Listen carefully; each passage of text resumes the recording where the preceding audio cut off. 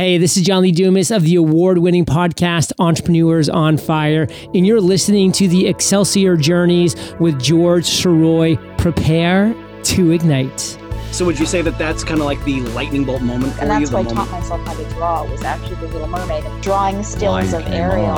I've got better things to do tonight than die. Sylvester jumped out of his chair and said, "Who the F is this?" I remember walking out of the theater and saying, "I'm going to write Halloween." I'm rather impressed with your research. Rarely do people ask me about Children of the Corn. It doesn't have to be perfect. Just do it. Throw some spaghetti against a wall. See if it sticks. This is George Sirois saying to all of you, ever upward.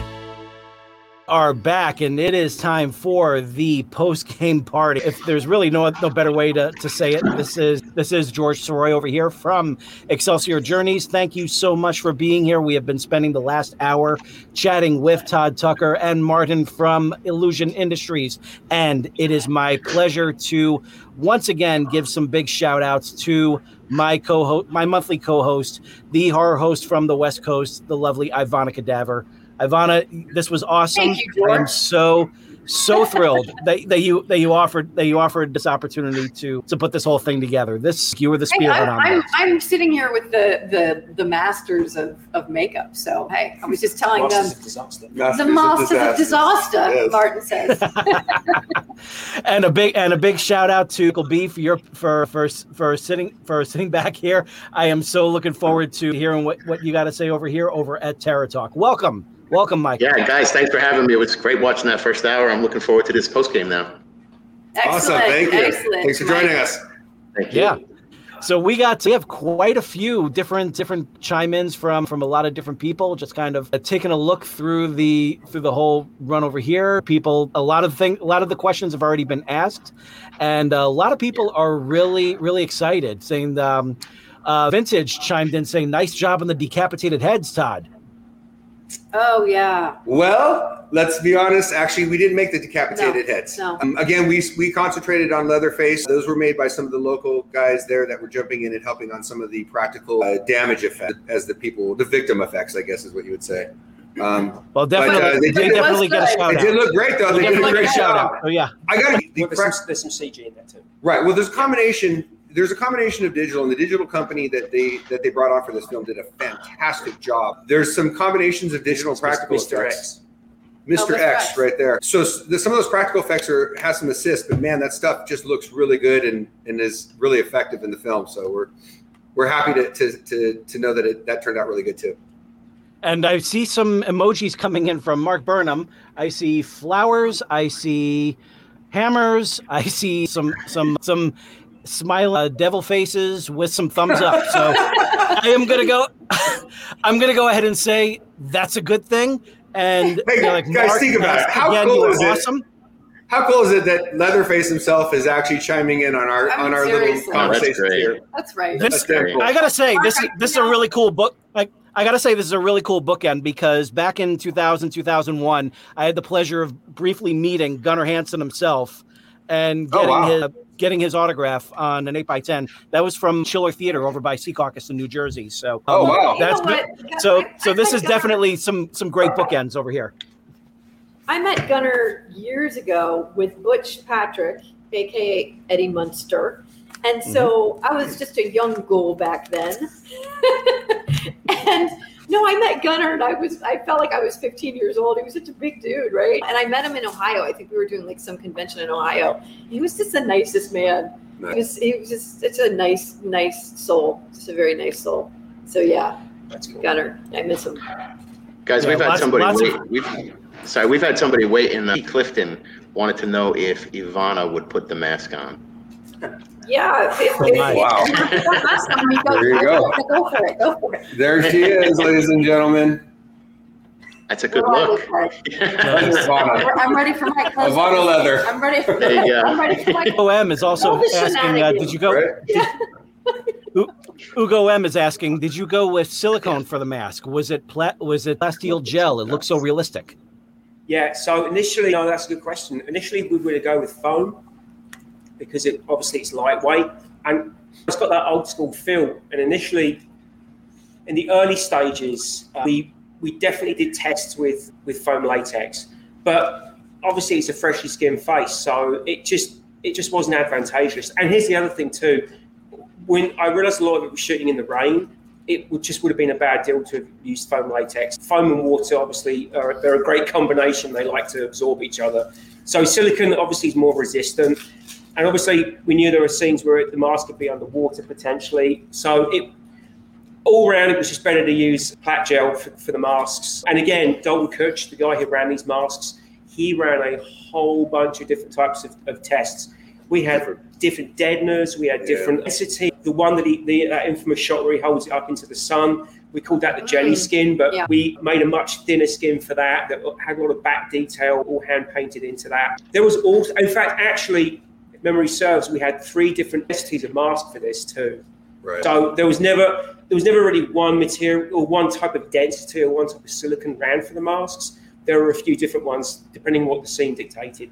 But the face that he puts on, we see it in the film. He's taking the face off his mom and putting it on fresh right there. So it really, silicone has that translucency that looks like fresh, real skin, and even photographs with translucency. So you can kind of tell the difference. So it was important that it really felt like it was brand new, fresh, severed skin. But it is a departure from that original look because a lot of those original masks were foam. They didn't have and silicone. The latex too. Yeah, they didn't really have the silicone materials back then. So everything was foam back then. But they also didn't have the cameras that shot it the way this was shot. So you had to evolve with the. I wouldn't say the consistency. We're talking about consistency. Just you putting that on my face. That's it's pretty dense. Yeah, it is. But it's kind of. I mean, but it kind of fit my face.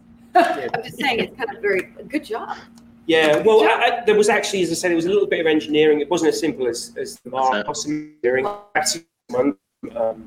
understructure, which Todd said. I mean, I guess if you go to. At Todd Tucker Official. Oh yeah, so that. Yeah, you'll see the pictures of it. You can see the pictures of a lot of this stuff, guys, at my Todd Tucker Official Instagram. You'll see photos of the actual silicone faces lined up on the face forms, and you'll see a bunch of cool behind the scenes stuff. You can check it out. Yeah. And we also have Jeff Coyle asking, will the mask be for sale at Illusion Industries or Trick or Treat Studios? I guess maybe replicas. So we are not selling this mask. That would get me in so much trouble, and I would like to do a sequel potentially if it's possible. As far as something happening with Trick or Treat Studios, that would be a licensing deal with the studios, and if that was something they would want us to do, we'd be happy to do that. And by the way, Trick or Treat Studios is a great mask company, and they have all kinds of great masks. You guys should check it out. They actually have our Terror of Hallows Eve characters on their website, so check out Trick or Treat Studios. Yeah, you have nice. the Terror of Hallows Eve, all the masks. I wish best. Exactly. I wish they could see them over there. But Jeff Coyle actually did. You asked me about Jeff. I didn't exactly hear what you said. It's an appropriate comment. You did a picture of Todd. Oh, that's Jeff. That's Jeff. Oh, Jeff. Oh, thank you very much for the artwork. That was really cool. Todd said, "Who's the guy that did the artwork?" Because I sent it to Todd when you did it. And he said, "Who's the guy that did that?" I said, "Oh, he watched Macabre Theater." And anyway, I'm going to put you guys in touch. Yeah, I really appreciate that. That was a really cool artwork. Thank you. Michael, do we have any questions over on your end? There we go. We had a comment from one of our viewers, George. He was just saying that of the bus scene, mowing down the alternative lifestyle, Gen Xers was a great scene. So you guys got. I love that scene, man. That scene was great. There's one scene in there, or one piece in there that I just really stuck in my mind because it was shot so well, and I'm watching for that stuff too because as a director, I'm watching how shots connect and everything, and they did such a great job. There's a girl that is climbing out a window, and they start inside the bus, and then they pan over to the outside of the bus, and she's halfway out, and you see him in the window sawing her in half. And then her half of her body falls out of the bus into the ground. Yeah. It was just gnarly. I mean, it's just gnarly. Gnarly. The violence definitely pays off for you guys if you are fans of the original, for sure. There's a real viciousness that really comes from this. I mean, and that goes all the way back to the very beginning of this whole series. Like that moment, I still remember the mallet scene from the original film. Yeah. With once the kid drops and everything, Leatherface pulls him in, the metal door slams shut.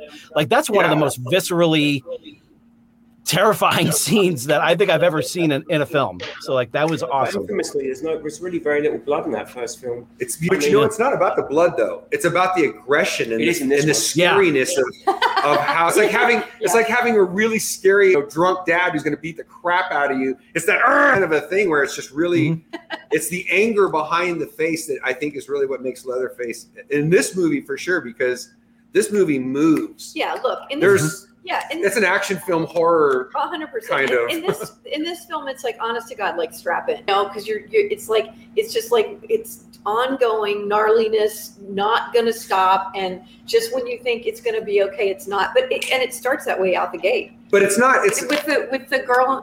Right off the bat. Yeah, with the fiance. What's the character's name? The girl, the blonde. Sorry. And the girlfriend. Yeah, thank you. Todd's daughter. Yes. Getting information because we're. Yeah. But at any rate, no. Right out of the gate, it just starts, and it's just like strap in. It's gnarly.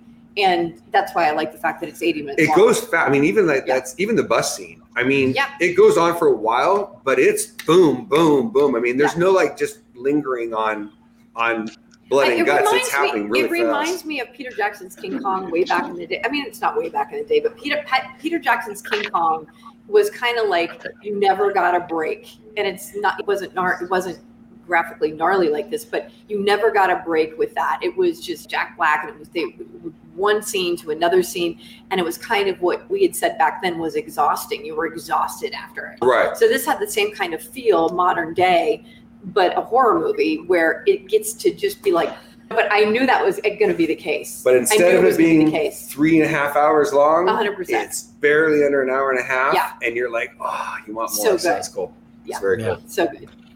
Yeah, it did actually watch very quick. We're very fast. Yeah, right? Yeah. You were following it next to it was I did want a little bit more. Yeah. I think that's a good thing though. That's a good thing. Yeah, 100%. Hopefully that means we'll have a sequel where we can get that more. Yep. Yeah. And how do you guys feel about doing this iconic character for Illusion Industries coming into 2002 and new business coming in? I mean, this is just because really the star of this movie is Leatherface. Legit. It's great. I mean, as a company, it's great because to have a title character like this and hopefully have a good response for the most part. And of course, there are going to be people who aren't going to like it, and I expect people to not like it because it's not everyone is going to love our design. But ultimately, I think that it's a really good thing for us. The timing is great because, like you said, we haven't had this type of a title character before. So, and hopefully this does bring off more Texas Chainsaw stuff. We'd love to keep doing this. Yeah, it's tough with sequels, requels, and reboots, right? Yeah, requels, right? And this franchise has it all.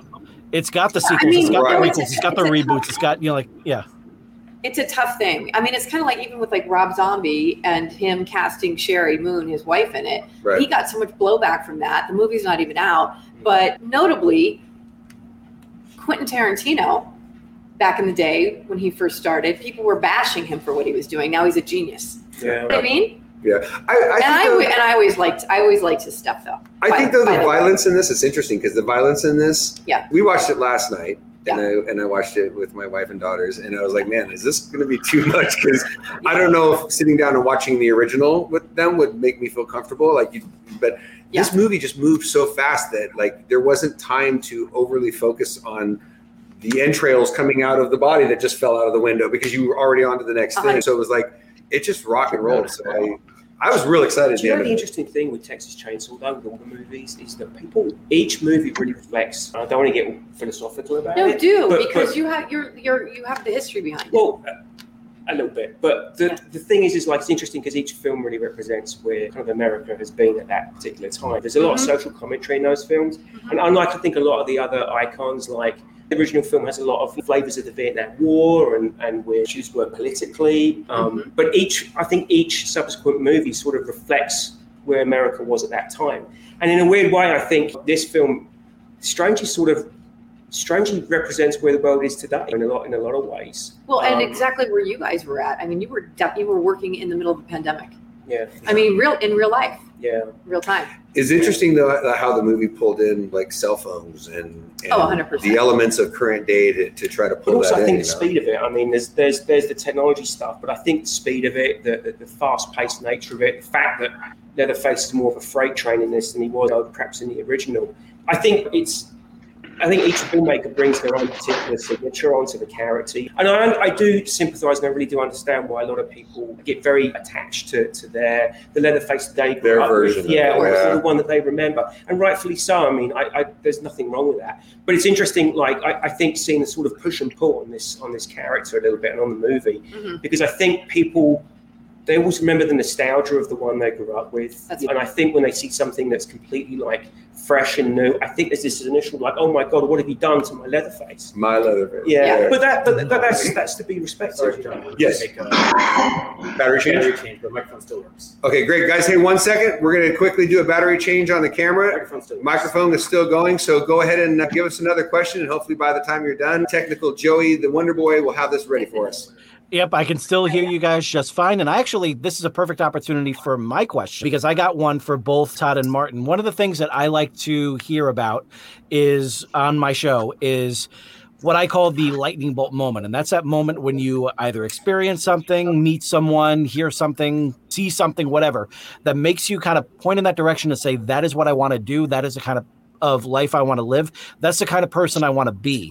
So for both of you, for Todd and Martin, how the hell did you decide to get into this crazy world in the first place? I think I speak for Martin and myself when I say it wasn't a choice. It was in our blood. Yeah. I loved this stuff since I was a kid. I got my first werewolf mask when I was 5. I loved monsters. I loved The Wizard of Oz, Planet of the Apes. I love The Exorcist at an age I probably shouldn't have seen it. I was a huge and the thing for Martin also and I is that we were at an age where we were teenagers or younger, depending, when all these great movies like Jaws and Halloween and Texas Chainsaw and Aliens and Freddy Krueger and all this stuff came out. I mean, there wasn't anything like that before that. So we got to go and see this in the movies for the first time in the theaters. And it really, for me personally, it just impacted me and made me want to do this all the time. And it was kind of all I ever thought about. I'm also very OCD and just love. I was an only child who went to the films all the time and would spend entire weekends in the movie theater. So I just loved it from the get-go and was lucky enough to be able to do this instead of winding up in jail. Martin, I wanted to be a policeman. No, Martin. It was Tea Factory. That's right. Black tea. Black Tea Factory. Coming from Britain was a little different. I don't know. Like I was into film as a kid. I don't know if necessarily I had ambitions to get in this business when I was little. I did love Phantom of the Opera. I mean, there was loads of things I remember being a huge influence on me when I was super little, but I really wanted to be a fine artist, to be honest, when I was at college. So makeup and creature effects, although obviously they had a long and rich history in Britain, they're much smaller. I mean, we have people like Ray Ashton and Chris Tucker, and these guys were like pioneers back in the day, especially with makeups like the Elephant Man and stuff. So there was a lot of good stuff coming out of the UK, but it was just such a small business. And the possibility of getting into it just seemed so remote. So I went to art school to do fine art. It wasn't like I loved makeup effects and creature effects, but I thought, that's never going to happen. Amazing. So. And how did you two meet? We met on Tinder. No. You swiped us. You said you'd never tell, you son of a bitch. My wife is watching, and you out me. Sorry about that. No. It's an exclusive in the industry, so you think you're coming here for Leatherface and then breaking news. I know, right? You know, This is why people stay for the after party. Exclusive, not Leatherface. The last time that happened was with Nathan Fillion and Michael Rooker. No joke, on the set of Blither. Same thing. Really? Yeah. Michael Rooker said, "Well, we're a couple now," and I went, "Oh, breaking news!" That's awesome. That's so funny. That's awesome. Yeah. So this is the second time it's happened. Well, sorry about that. Actually, and this is right. Actually, you guys probably know this name. My mentor, I had 2 mentors who taught me how to do makeup effects before I moved here: Matt Rose and Steve Wang. legends in the industry. I was working with Steve Wang. We were in my garage, and Martin came over with our friend Chris Gallagher, right? Chris, yeah. And Martin came over, and we met, and he was kind of pitching Steve on something. I was trying to pitch a script. You were trying to pitch a script to Steve. I love it. And we just hit it off. And then Martin and I both worked as key artists for a company years ago. And then when I broke off from that company and opened Illusion Industry, Martin came with me, and he's been my key artist and my key sculptor ever since. And it's weird because we have a lot of things in common, but our artistic style is very different. But I will say this, and I will give these props out. I worked with a lot of sculptors over the years. There's some great sculptors out there: Mitch Devane, Miles Tevis, Steve Wang, Matt Rose. I mean, these guys were some of the top sculptors in the industry of makeup effects. I do believe, and I say this honestly, I do believe Martin is potentially one of the best sculptors in the industry. What? I'm going to get hate mail now. Well, I'm kidding. So this is another breaking news. But honestly, guys, I've seen stuff come out of him. So, I mean, and his style is so kind of just weird and cool, weird, twisted stuff that when I made my first movie, Monster Mutt, I had done a bunch of cool sculptures of the dog. I was so in my own head that I couldn't see how good those sculptures were, and I ended up sculpting the dog myself.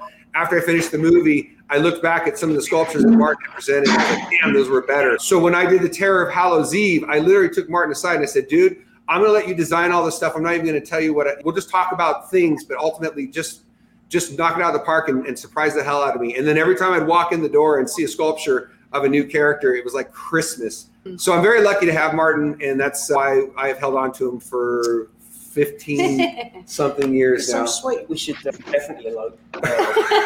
Sorry, Val. Again? So there's my pitch for Martin. But it is true. You said, because a lot of times with special effects houses and things, a lot of the main guys, and no names in particular, they don't give credit to their entire team as much as you have told me over and over again. Listen, Natalie, it's Ivana and Natalie. It's so important for Martin for you to really emphasize what a big part he is of this. And so that's really speaks to who you are, and it speaks to your work. I spent years working for somebody who took all the credit, and I took the back seat. So I ultimately, when I started my own company, I wanted to make sure there's no reason to not give credit to the guys, because you can't do it as a one-man show. And if you've got really, really talented guys, let the world know. Right. You don't want to hold people to, 100%. No, and I have talented people. That's why the work that comes out of Illusion Industries is always top notch, no matter what the project is, whether it's a big studio film or whether it's a smaller project. So I always tell people that if you have people that move on and do great things, it's really that's what I want to see. Yeah. What I want to see. Your team is everything. Yeah. A one-man show doesn't work. Never. Yeah. I mean, everybody. And it just so happens that at the same time we have a question from Vintage asking who else works at Illusion Industries. Well, so I keep a really, really small crew. Basically what happens is Martin and I, depending on what's coming in, we will get a script, we'll break it down, we'll start talking about what the effects would be, and then we interact with the director. And then depending on what the show is, both Martin and I go on different shows, and either we'll create the stuff and then go on set and apply it. The good thing is we can do more than one show at a time, because I can take a show and then Martin can take a show. We can both facilitate the show and then go on set and either apply it or puppeteer it or whatever it is that we're building. So it's usually Martin, and we've got my tech Joey, who does all of our production stuff. But we bring in art depending on the project and specific to the project. If we're going to do an old age makeup show, like we did A Dog's Journey a few years back, we brought in Miles Tevis, and Miles sculpted the faces because Miles is one of the greatest old age sculptors in the industry. And if we're going to do something more cartoony and fun, it might be something that I sculpt. If we're going to do something that is just dark and twisted, that is Martin 100%, which is why Leatherface came right into Martin's hands. So I bring in artists as the project comes in and depending on what we need. But we have some of the best people in the industry working. Chris Gallagher, Dalton. We've had all the names of John Donahue. John Donahue. I mean, there's a bunch of these guys that are, and they go from shop to shop working on some of the biggest shows, but ultimately, luckily, every time we've needed them, they've dropped whatever they were doing. We've had Matt. Jumped in. Matt Rose, Matt Rose, who unfortunately passed away, was one of my best friends. Yeah. So we've had some great people. I've personally been very, very lucky to have these people in my building. Awesome. One of the things I wanted to say was the scene with the cell phones in the bus. That actually relates to what I do because I'm a paranormal investigator and I go live at a lot of things that are actually live. And to see people making comments like, that's so fake and where did they get this guy while they're actually getting murdered is like. Yeah, it actually would happen. Like what he's saying is when they're on the bus and they pull their cell phones up and they're like, oh, wow, who is this guy, right? And then on the screens of the cell phone, everybody's going, this is so cool. I want to be at this party. Are you kidding me? Look at this. So they think it's fake. And then all of a sudden, this one guy goes, beep, like bleep, and then the killing starts. Right. Yeah. So it's so what Mike is saying, basically, what you're saying, Mike, is that basically when you go out and you do your paranormal, you capture things with it. Exactly. I'm showing I have equipment that's registering live, or I have figures that are showing up on a camera, and we're showing this as like, oh my God, we're actually catching this. And you're getting comments of that's fake, and you guys are using CGI, but it's not. It's real, and we're in it at the moment. Oh, interesting. Of course, as always with everything, you're going to have people that are going to try to blow holes in whatever it is you're doing. Right. And I know too, and that there was a lot of question as to that scene being in the movie, as far as whether they wanted to have that whole cell phone thing in there, but they really felt that was a sign of the times. And it did. It really made it current. It made it today. Exactly what we whether you like it or not, it was like Martin said. It's sign of the times of this movie. Honest to God, listen. Go to a concert and you'll have somebody like J-Lo, she's in her 50s, absolutely stunning, drop dead gorgeous. But she's saying, everybody put down your phones and watch in real time, and it's not going to happen because people want to see it on their cell phones. They want to record. That's what they want to do. But that generation is like. No, put down your phones, and they're like, no, we want to get it. Yeah. So that's it.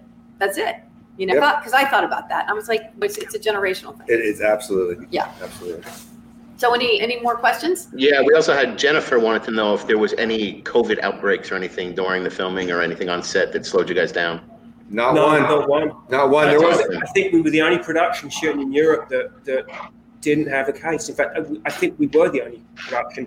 There was a couple other things shooting in Europe, and they did get hit with COVID. But yeah, we didn't have one single case. Not even. Again, that was Herb. That was Herb, the producer. Yeah. He really ran that very well. And actually, Sean Baden, he's a chap that works for Legendary. He's sort of their COVID guy, but Sean did a great job on that too. Yeah. But again, it was crazy. There was every single day there were these guys coming in with these Ghostbuster backpacks and spraying everything down.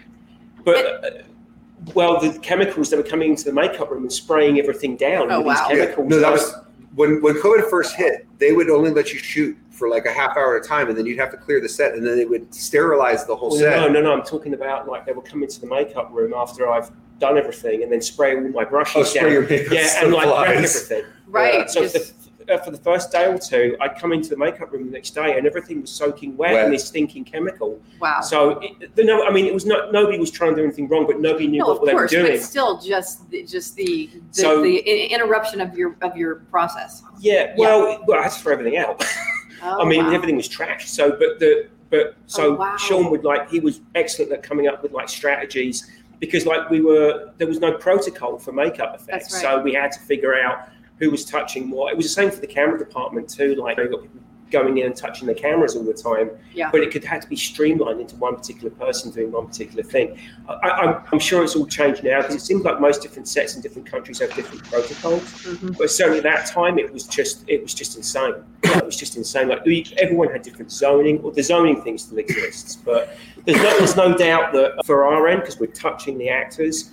They were super strict on us. And also, we talked earlier with TCM Talk. We were talking about how David, as the actor, how that must have just really creatively, he probably had to get used to that. Slows the flow down, right? Yeah. So you get into that rhythm for him. And again, I've got to give all props to David, because like he came on the project and everybody rallied around him and just got him everything he needed to get that film made. But yeah, there was definitely times, particularly on when we were on sound stages, because obviously in a contained space, it's going to be an issue. Yeah. So to constantly have to cut every 30 minutes, crazy, get everybody out, and it wasn't like two people in a room.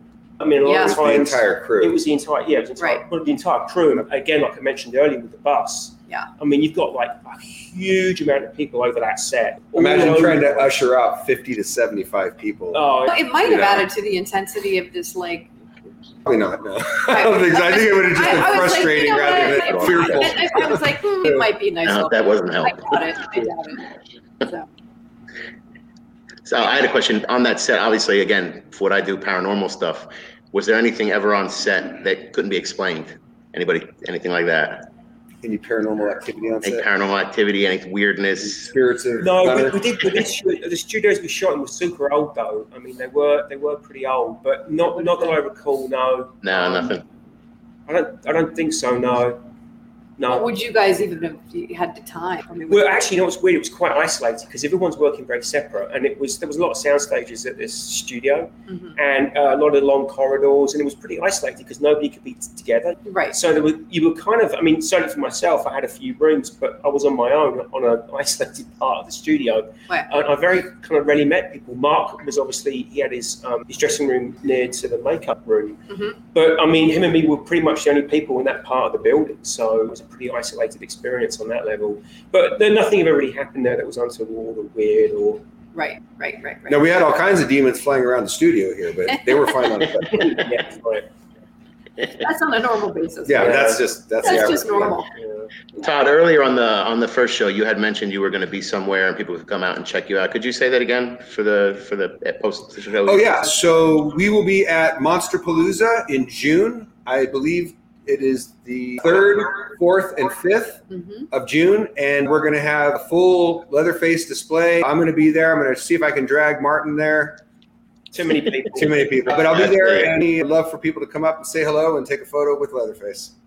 And Ivana, you're going to be hosting that or moderating? Yeah, I'm actually going to be moderating the entire event, which is going to be great. So I'll be introducing the moderators for a lot of the panels that already have moderators, but then I'll be moderating a couple of panels for Elliot. And Elliot is the founder of Monsterpalooza. So great guy. This Monsterpalooza is, in my opinion, like Monsterpalooza is a place that you can go and you'll find some of the best directors, producers just walking around unbeknownst to a lot of the people. Like you're going to find some of the biggest names there with like hoodies and things on like that, because it's so true. It's the best horror convention in my opinion. It's also at the Pasadena Convention Center, so it's a big open space. So it's going to be my next question. It's going to be. I mean, if you're concerned about I think COVID, it is the biggest space that they have these conventions at. So it's not quite as compact, so it's a little bit more comfortable to go. Yeah, Elliot, the owner of Monsterpalooza, the founder, he explained it to me that he was a kid that loved this, so it was kind of like you guys. He's a fan. Yeah, it's kind of like you guys, and he said he wanted to bring what you guys brought, but in this type of a form to be able to share it with all the fans. So that's why he gets some of the biggest directors and producers. He's also a really, really down-to-earth guy. Like he's very non-Hollywood. Yeah. He's just a real chill guy. So he's got a lot of people that want to help him out because he's a good person. Good guy. Yeah, him and his son. Yeah. That's awesome. We got a couple of quick questions coming in, just real quick. Just ask, was Bulgaria always the choice for filming?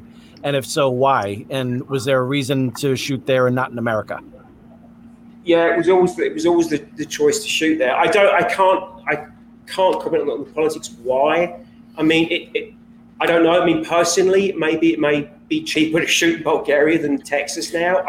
This business is so strange. It always comes down to tax incentives, and you got to look at crew rates and union deals. And there's so much infrastructure with the politics of making a film now. I mean, and frankly, with technology, you can shoot anywhere now. They did build that entire town in Bulgaria, which is. The sets are still there, so I'm guessing they probably built that knowing that they would use it for multiple purposes.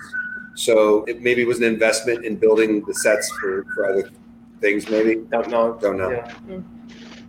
But also, like, I would say this though, like the amount of blood and carnage that really did occur on that set, I'm not entirely sure how that would have happened on location. I mean, thinking about it, there was so much contained, so many of those scenes were contained, and we needed to go from like a street set into a soundstage, back onto a street, back onto a soundstage. I don't know, like if you on location, it's a big move for a production, so I'm not entirely sure whether it would have been advantageous to have shot in Texas and then done a big like 3-hour production move to go back to a soundstage and then go back out again on location. This was all in one space, and the producers were very smart. They figured that to self-contain everything like this would have been a good way to go. The other thing too that might have been played into this, I don't know this for sure, but the other thing too is that you have all the unions here. They don't have the unions like that over in the Bulgaria, and the unions, everyone had stopped. There was no productions for the most part going on. So I don't know that they could have shot in Texas even if they had planned on it at that point. So you saying because of COVID? Yeah, I think they were building the sets before COVID. So I don't know. Yeah, I think they were building the sets because they wanted the sets. There's a tremendous amount of production in Bulgaria. Oh yeah, a tremendous amount. Yeah, so they've been shooting there for years. It's like a key place to shoot. Yeah, there's a lot of great films come out of there. I didn't realize how much was coming out of there. And I have to say this again, the crew out there are fantastic. I mean, they're hardworking. I mean, they're committed to the art of filmmaking. And nobody there was nothing short of an expert. Yeah. Whether it was set builders, wardrobe, props, and the stunt team. Those stunt guys were amazing on that film. They really were. Yeah. Nice. And George, any questions? Someone, a Dredula, was basically confirming what was saying just now, saying, yep, like a 10% tax and a 25% rebate, something like that. It's just cheaper there. Yeah. So, just the reality of business. Yeah. I think we were a little quiet on that one, but I mean, it is what it is. Yeah. Mike, what do we have over on your end? Guys, we got a couple of people wondering what you guys got coming up next. You got any projects you're going to work on next or anything in the work? So we recently filmed another film for Netflix where we created 26 creature characters for a film that'll be coming out this Halloween, I believe. Okay. This was a lot of fun. We shot that in Atlanta, and I actually got to play 2 of the creatures myself and then try to oversee 24 other characters at the same time. That's a really easy job. Yeah, right. And then we did a commercial for Florida where we created a number of puppets. We did a really fun dog, a stuffed dog that kind of like a Something About Mary dog gag for another movie where they had a dog that was just being thrown all over the place and they needed a dog for that. Not funny. But we have But we have a bunch of projects that we're budgeting right now and bidding on, and I also development projects. And then I am trying to move on our next in-house project that I'm going to be writing and directing.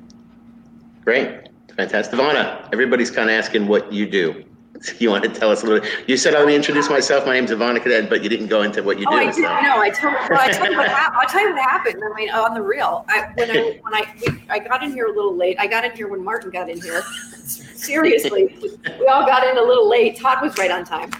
But so anyway, I came running in here and I literally tripped and fell over the stairs and almost, no joke. And so I had to Are you a stunt woman? I am. That's what I do. Today. Yeah, today. Yeah. So anyway, I came in here and I quickly changed and I came on, and when I did the introduction, I wasn't quite myself, if you know what I mean. But I am Natalie Popovich, aka Ivana Cadaver. I host a television series called Macabre Theater, and we host independent horror films as well as the classics. Butch Patrick, aka Eddie Munster, has done about 36 shows with me, and I've done in total about 63 shows. The last show that I did was an hour special featuring Todd Tucker's The Terror of Hallows Eve. And that was a lot of fun. And that was right before the pandemic. That was Halloween before. Yeah, the Halloween before. So, and what's interesting is that somebody was asking you guys how you knew how you got into this business, and the Terror of Hallows Eve is really a true story of how Todd got into this business. right? It's first half hour is. Yeah, the first half. I mean, it's fiction, nonfiction, but there's a lot of it. A lot of the Terror of Hallows' is him as a kid, and it's telling the story of him and his desire to do this. Or you could have been a rock star, right? That'd be okay. That'd be all right. Now, I've actually gotten to see Terror of Hallows' Eve thanks to Macabre Theater, because I finally got my Roku and everything set up in my office, so I got to actually take the time to watch it. I saw that it was there. I started watching it. I really enjoyed it. Really, and I'm not just saying that because you're right here. But are you sure about that now? Come on, George. But I gotta say, that marionette scene just floored me. I absolutely love that scene. That was the best. I gotta know, how long did it take to film that? Because it looked like there was so much that went into that, just that scene alone. Well, we filmed that whole scene in, I think, a day, actually. But we did we shot the scene and then we green screen and shot the puppets and digitally put them into the scene. So there's some really nice CG interaction in there, and you really can't tell. It looks like they're really in the shot, but we were very careful about doing that. But I have to be honest with you, when I shot that scene, at the end of the day, I was just thinking about everything that we had shot, and I was like, oh my God, when I edit this, I really hope this doesn't come off comical. I don't know if this is going to be scary or if it's going to be funny. And when I premiered the film at Sitges in Spain, they sold out the theater. They turned away 500 people, and they had people sitting in the aisles. Clearly, no fire, no escape, nothing. Most of the people there didn't even speak English, and I was worried that because the first half hour of it's kind of a setup and it's all back and forth dialogue, and I was like, oh my God, these people are going to lose their mind because there's no real horror in the first half hour. When it came to that puppet scene at the end of it, everyone got up and was cheering. Yeah. And I just went, oh my God, thank God. Because I had no idea if that scene was going to actually work or not. But that's the one scene that everyone kind of pulls out of it. It's kind of. It actually kind of reminded me of Philip's death from A Nightmare on Elm Street 3. Yes. How, very much like that sort of style. How it just kind of starts off as one thing and then it becomes something completely, completely out of the ordinary. Here's something really, really cool. The kid that the puppets kill, that's his son. No kidding. That's awesome. That's awesome. I love that. Yeah, I love that. I saw his dad at a convention, and I got to be honest with you. When I found out that he was your son, knowing that you were killed by puppets in number 3, I think it's really cool that we're killing your son with puppets. And he goes, yeah, I guess so. It's I guess it runs in the family. I don't know, but yeah, right. Well, I was going to make a comment. Yeah. I was going to make a comment and say, so, because you and I have talked about that scene. That scene for me was amazing in the movie, right? And you were like, yeah, the first time we talked about it, you were like, yeah, I didn't know about that scene. So it's kind of like Texas Chainsaw Massacre 2022. The scene's going to be the bus scene. I think in your movie, when those puppets cut the string, that's it. So it was just a really good scene. Yeah, and the funny thing is all the puppets from The Terror are staring at us right now on the other side of this camera. Yeah. And I wanted to go back to something else too. Mike had asked a question: what do we plan on doing? So with Macabre Theater, and yes, I did not say who I was because I again came in here and ran in here and tripped and fell, and my suitcase went everywhere. So that was a lot of fun. But Martin goes, no. That's terrible. Yeah, my back's a little tweaked, but I'm all right. I'll be all right. But I wanted to say that Mike from Terror Talks, I'm going to be going to New Jersey, and I'm going to go on some ghost hunting paranormal with him, and I'm going to get my hands dirty with this. So we're going to, so we're going to actually get together and do some pretty, I hope, some pretty gnarly ghost hunting and get some things, and we're going to put that on Macabre Theater, which I think is going to be really more of a real element to Macabre Theater. So it was where, we're hosting independent movies. We've done that, and we've hosted all the classics, not Nightmare on Elm Street, no. I was going to say Corman, Roger Corman's Night of the Living Dead. Hello, all those kind of older movies, and we've done some independent movies. We showcased Todd's, which in my opinion was the best movie we did to date. But that was right before the pandemic. But I'm gonna get with Mikey B. That's what I call him. He's gonna kill me for that one. And we are gonna do some paranormal hunting and put it on the show. Mike, I don't know if you've gone there or not, but both Martin and I had to move to Louisiana for like 4 or 5 months to work on G.I. Joe Retaliation. Okay. And while I was there, I went up to Shreveport, Louisiana, and I have never experienced anything with a ghost necessarily, so I'm not like a that's going to go out there and say I've seen stuff, but I saw stuff in Shreveport that you should have filmed. Wow. Yeah, no, I've never been out there, but you might want to go there. Put it on the list to go. I caught stuff by accident and looked at it on the back end and went, "Oh, what the hell?" So Shreveport's a good place to go. It's intense. And wow. Dean Carr. Yeah. Dean Carr. He did a documentary on actual families in Louisiana that do this like haunted house. Uh-huh. And but they're, I'm not even going to say. I mean, it's the real deal. Louisiana's got some pretty great stuff. If you need footage, you could probably get quite a bit there. Yeah. We'll definitely have to plan something. Let's go, Ivana. Let's do it. There you go. Hey, you know that? No, you're not. We have some really good ones set up for her. So we're in the Yeah. Nice. Yeah. I gotta chime in real quick because I am a fan of G.I. Joe Retaliation, so I'm really glad you guys have worked on that too, because I had a blast with that. I remember sitting there in the theater just saying like, this is so much of this is like what I grew up on. So between the show and the comics and everything, like seeing that all come to life, the fact that you guys worked on that, kudos. So thank you guys for. To be honest with you, actually, that was also a movie through Herb Gaines, who brought us on to the Texas Chainsaw. We had worked with Herb on The Watchmen before I opened up my own company with another company, and then he brought us on G.I. Joe, and Martin and I both had to move to Louisiana and open up a studio there because he wanted us there for the build. And it was great. It was a great experience. That was really fun working on that. And that speaks to it's a very small industry within an industry. Yeah. Oh yeah. I mean, in the effects industry, yeah. Everyone pretty much knows who everyone is. So you want to try to keep a clean slate because people can talk very quickly. But it's a lot of egos. A lot of egos in the room. Showbiz. But it's showbiz. Yeah. I can't. But if I sit with somebody who's an English accent, it's just going to happen. Oh, I'm sorry, Martin. That's all right.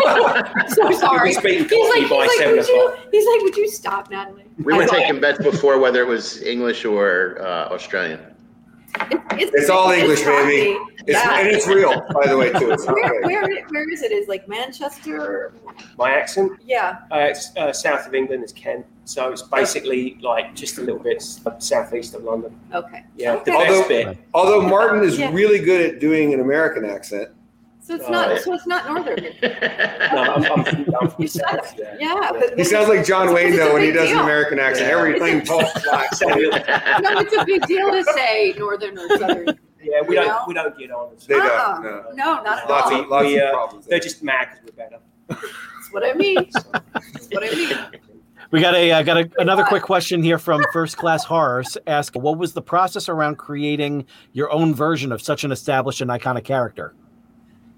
For Leatherface? For Leatherface, yeah. Yeah. Repeat the question. What was the process around creating your own version of such an iconic character? So I'll tell you that always, no matter what the project is, it all starts with the script. So just from my end, it's very easy just to jump into what you think something should look like. And you can get great designs. There's been some amazing designs in films over the last 30, 40 years that are amazing, but they don't necessarily connect to the source material. You've really got to look at a script and try to, again, extrapolate what is making that script work. A good character design, I think, always stems from taking yourself out of the script and requiring to make something that suits what the story needs. So in other words, like for Leatherface, in the very first draft that we read, there was an odd sense of, again, we said the word tragedy, but there was a sense, I just got a sense of sorrowfulness from the story. And it really began with trying to put a little bit of that into the mask. And it really stemmed from there. And then, because the thing is, like, designing is a weird process. It's pretty lonely because you're stuck in a room. I mean, most designers will credit to this. You're stuck in a room, you're kind of trying to get into the mind of a director or a producer. It's a weird thing because, like, your own ego always wants to get in the way of that. But you've got to try to pull out what that person's trying to get at in that project. So you can have your own ideas about it, but at the end of the day, you don't have the whole picture as a designer. Only the director has that. So you've got to try to hit that middle ground between letting your ego out and letting the overall vision that the director has in. But that can also be really tricky too if your director doesn't have a vision, because we've had that experience, not on this show, but we've had that experience before where the director really doesn't know what he wants, and then you end up doing a design that is the right design, and they go, and we've had this happen. We did a design of something, and the director goes, change this, now change this, now change this, and literally we did 15 different versions and went all the way back to the very first one, showed him the first one again without telling him it was the first one. And he said, that's the one. Oh, wow.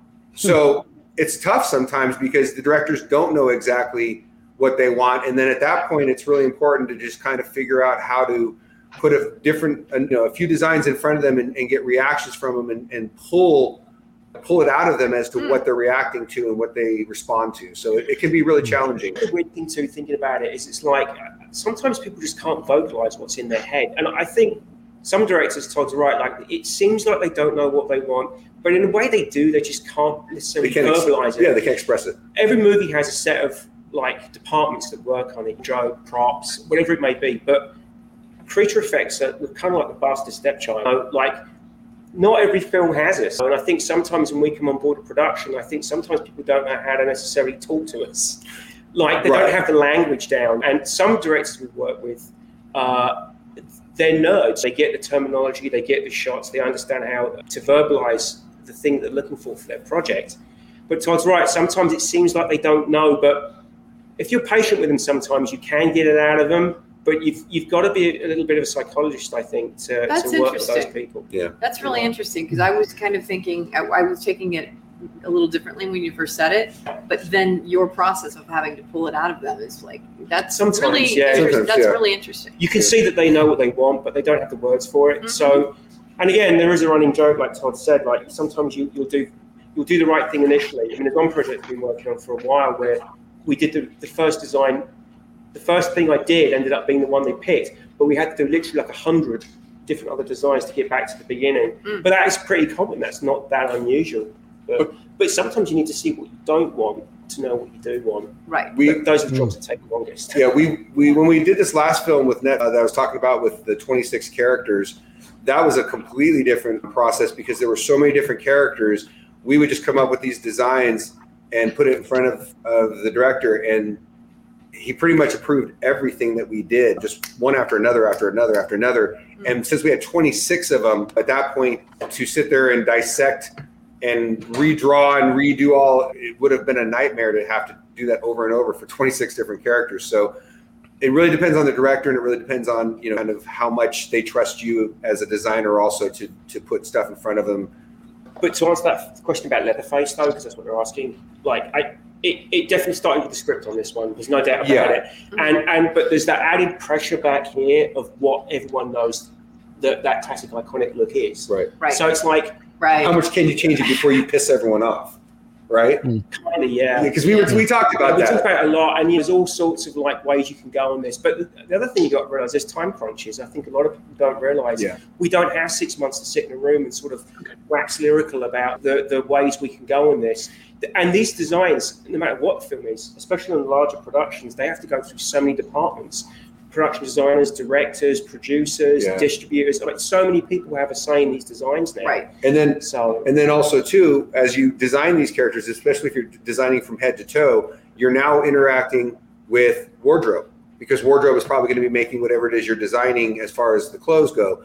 You're interacting potentially with the hair department. If you're making wigs and you're going to go on set, the hair department might be putting the wigs on. So straight makeup, hair department, digital, because there's so much interaction between the practical and the digital. So really, when we go on a project, we start with the director, but when we're on set and as it starts to move forward, we're interacting with all these different departments to try to come together to make sure that one thing works. But to answer the question, though, Leatherface didn't really change from the first maquette very much. The very first maquette, because to be honest, they really wanted to see some 2D designs, but I was kind of a bit aggressive about doing a 3D design because to me, I wanted to get that old school vibe. And in the old days, you do maquettes, you do like 2D drawings and pencil. I mean, I get that things have changed and we're in a different kind of like world now. Right. But sometimes more traditional ways suit the project better. Right. The Texas Chainsaw felt like, the right This kind one, well, pretty much the first sculpture we took in there is the sculpture. They pretty much stuck with that. The very first one. That's and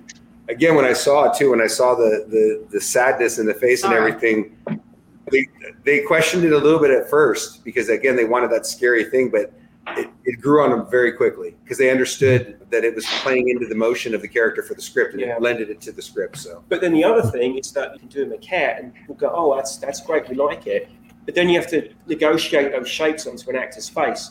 So it's not really until you get the actor's life cast and you take those design cues off a maquette or a drawing or a ZBrush or whatever it may be, and you push that onto another person's face, everything starts to change. So suddenly they'll say, well, that's not what we asked for. And it's like, well, it's as close as you're going to get because that face dictates how that design's going to roll. It translates a little different from face to face. Yeah, there's a lot of things like a lot of people work in ZBrush, doing designs, which is great, and you can get some very beautiful designs with OSL and everything's like a moment from a movie. Mm-hmm. But we've got to put that down into 3 dimensions. It will lose a lot of it. That's why sometimes, and I think a lot of studios get this. You'll get designs that are really beautifully executed and painted. And even again, when they're lit a certain way, it's selling a moment in time. But the truth about it is it's a clay sculpture. So it's a very sort of like, it can be a bit of a jump. And also here, sometimes we'll take the sculpture and we'll paint over it to try to give a closer representation to the design. Sometimes if it's done in 2D. Right. So there's all sorts of like hurdles you have to jump over. It's never, and no design process is the same twice. No, it's different every film. Every film. Yeah. So we're down to the last couple of minutes on this. Michael, do you have any more questions, comments on your end? If we could sneak one more in, we had one girl, Jennifer, wanted to know if there was any of those oh no moment, any like equipment malfunctions, did the costume, anything rip, anything go bad? Oh my God, we got to get it back together kind of deal. That's a great question. It is. So I'm not going to lie. Any good makeup effects person will, if they said they weren't panicking about something ripping or tearing, they're lying. Everybody panics like, did I build this right? I have to say, not once did we have an issue with that mask. Wow. No matter what the scene was, no matter what the shot was, whether he was getting hit by a car, being thrown underwater, never. That's amazing. Never. Yeah, that's great. Right. Obviously we tried to, there is quite a lot of mechanics that go under that. And I did try to come up with a system that was going to work, but you just don't know. I actually disagree with you. I don't think it was all luck. No, it's not. I think, there was a lot of preparation building this mask to make sure that there was a lot of time spent coming up with the vacuum or the Velcro attachments and all that stuff to make sure that it was a solid thing so that it could go through all of the stunts and the body. We knew what we were getting into. There was going to be heat, rain, dirt, water, mud. We knew blood. that all that was going to come up. So for the most part, like once you knew what you were getting into with the conditions, that kind of denotes the way you're going to build something. So it's not necessarily like, oh, we're just going to glue it on his face. Right. Because if he's stuck underwater and we've got to get that thing off in a hurry. Which he was. You're not going to, exactly. You're not going to be there with like, we're trying to peel the thing off. It was pretty foolproof when it went out the door.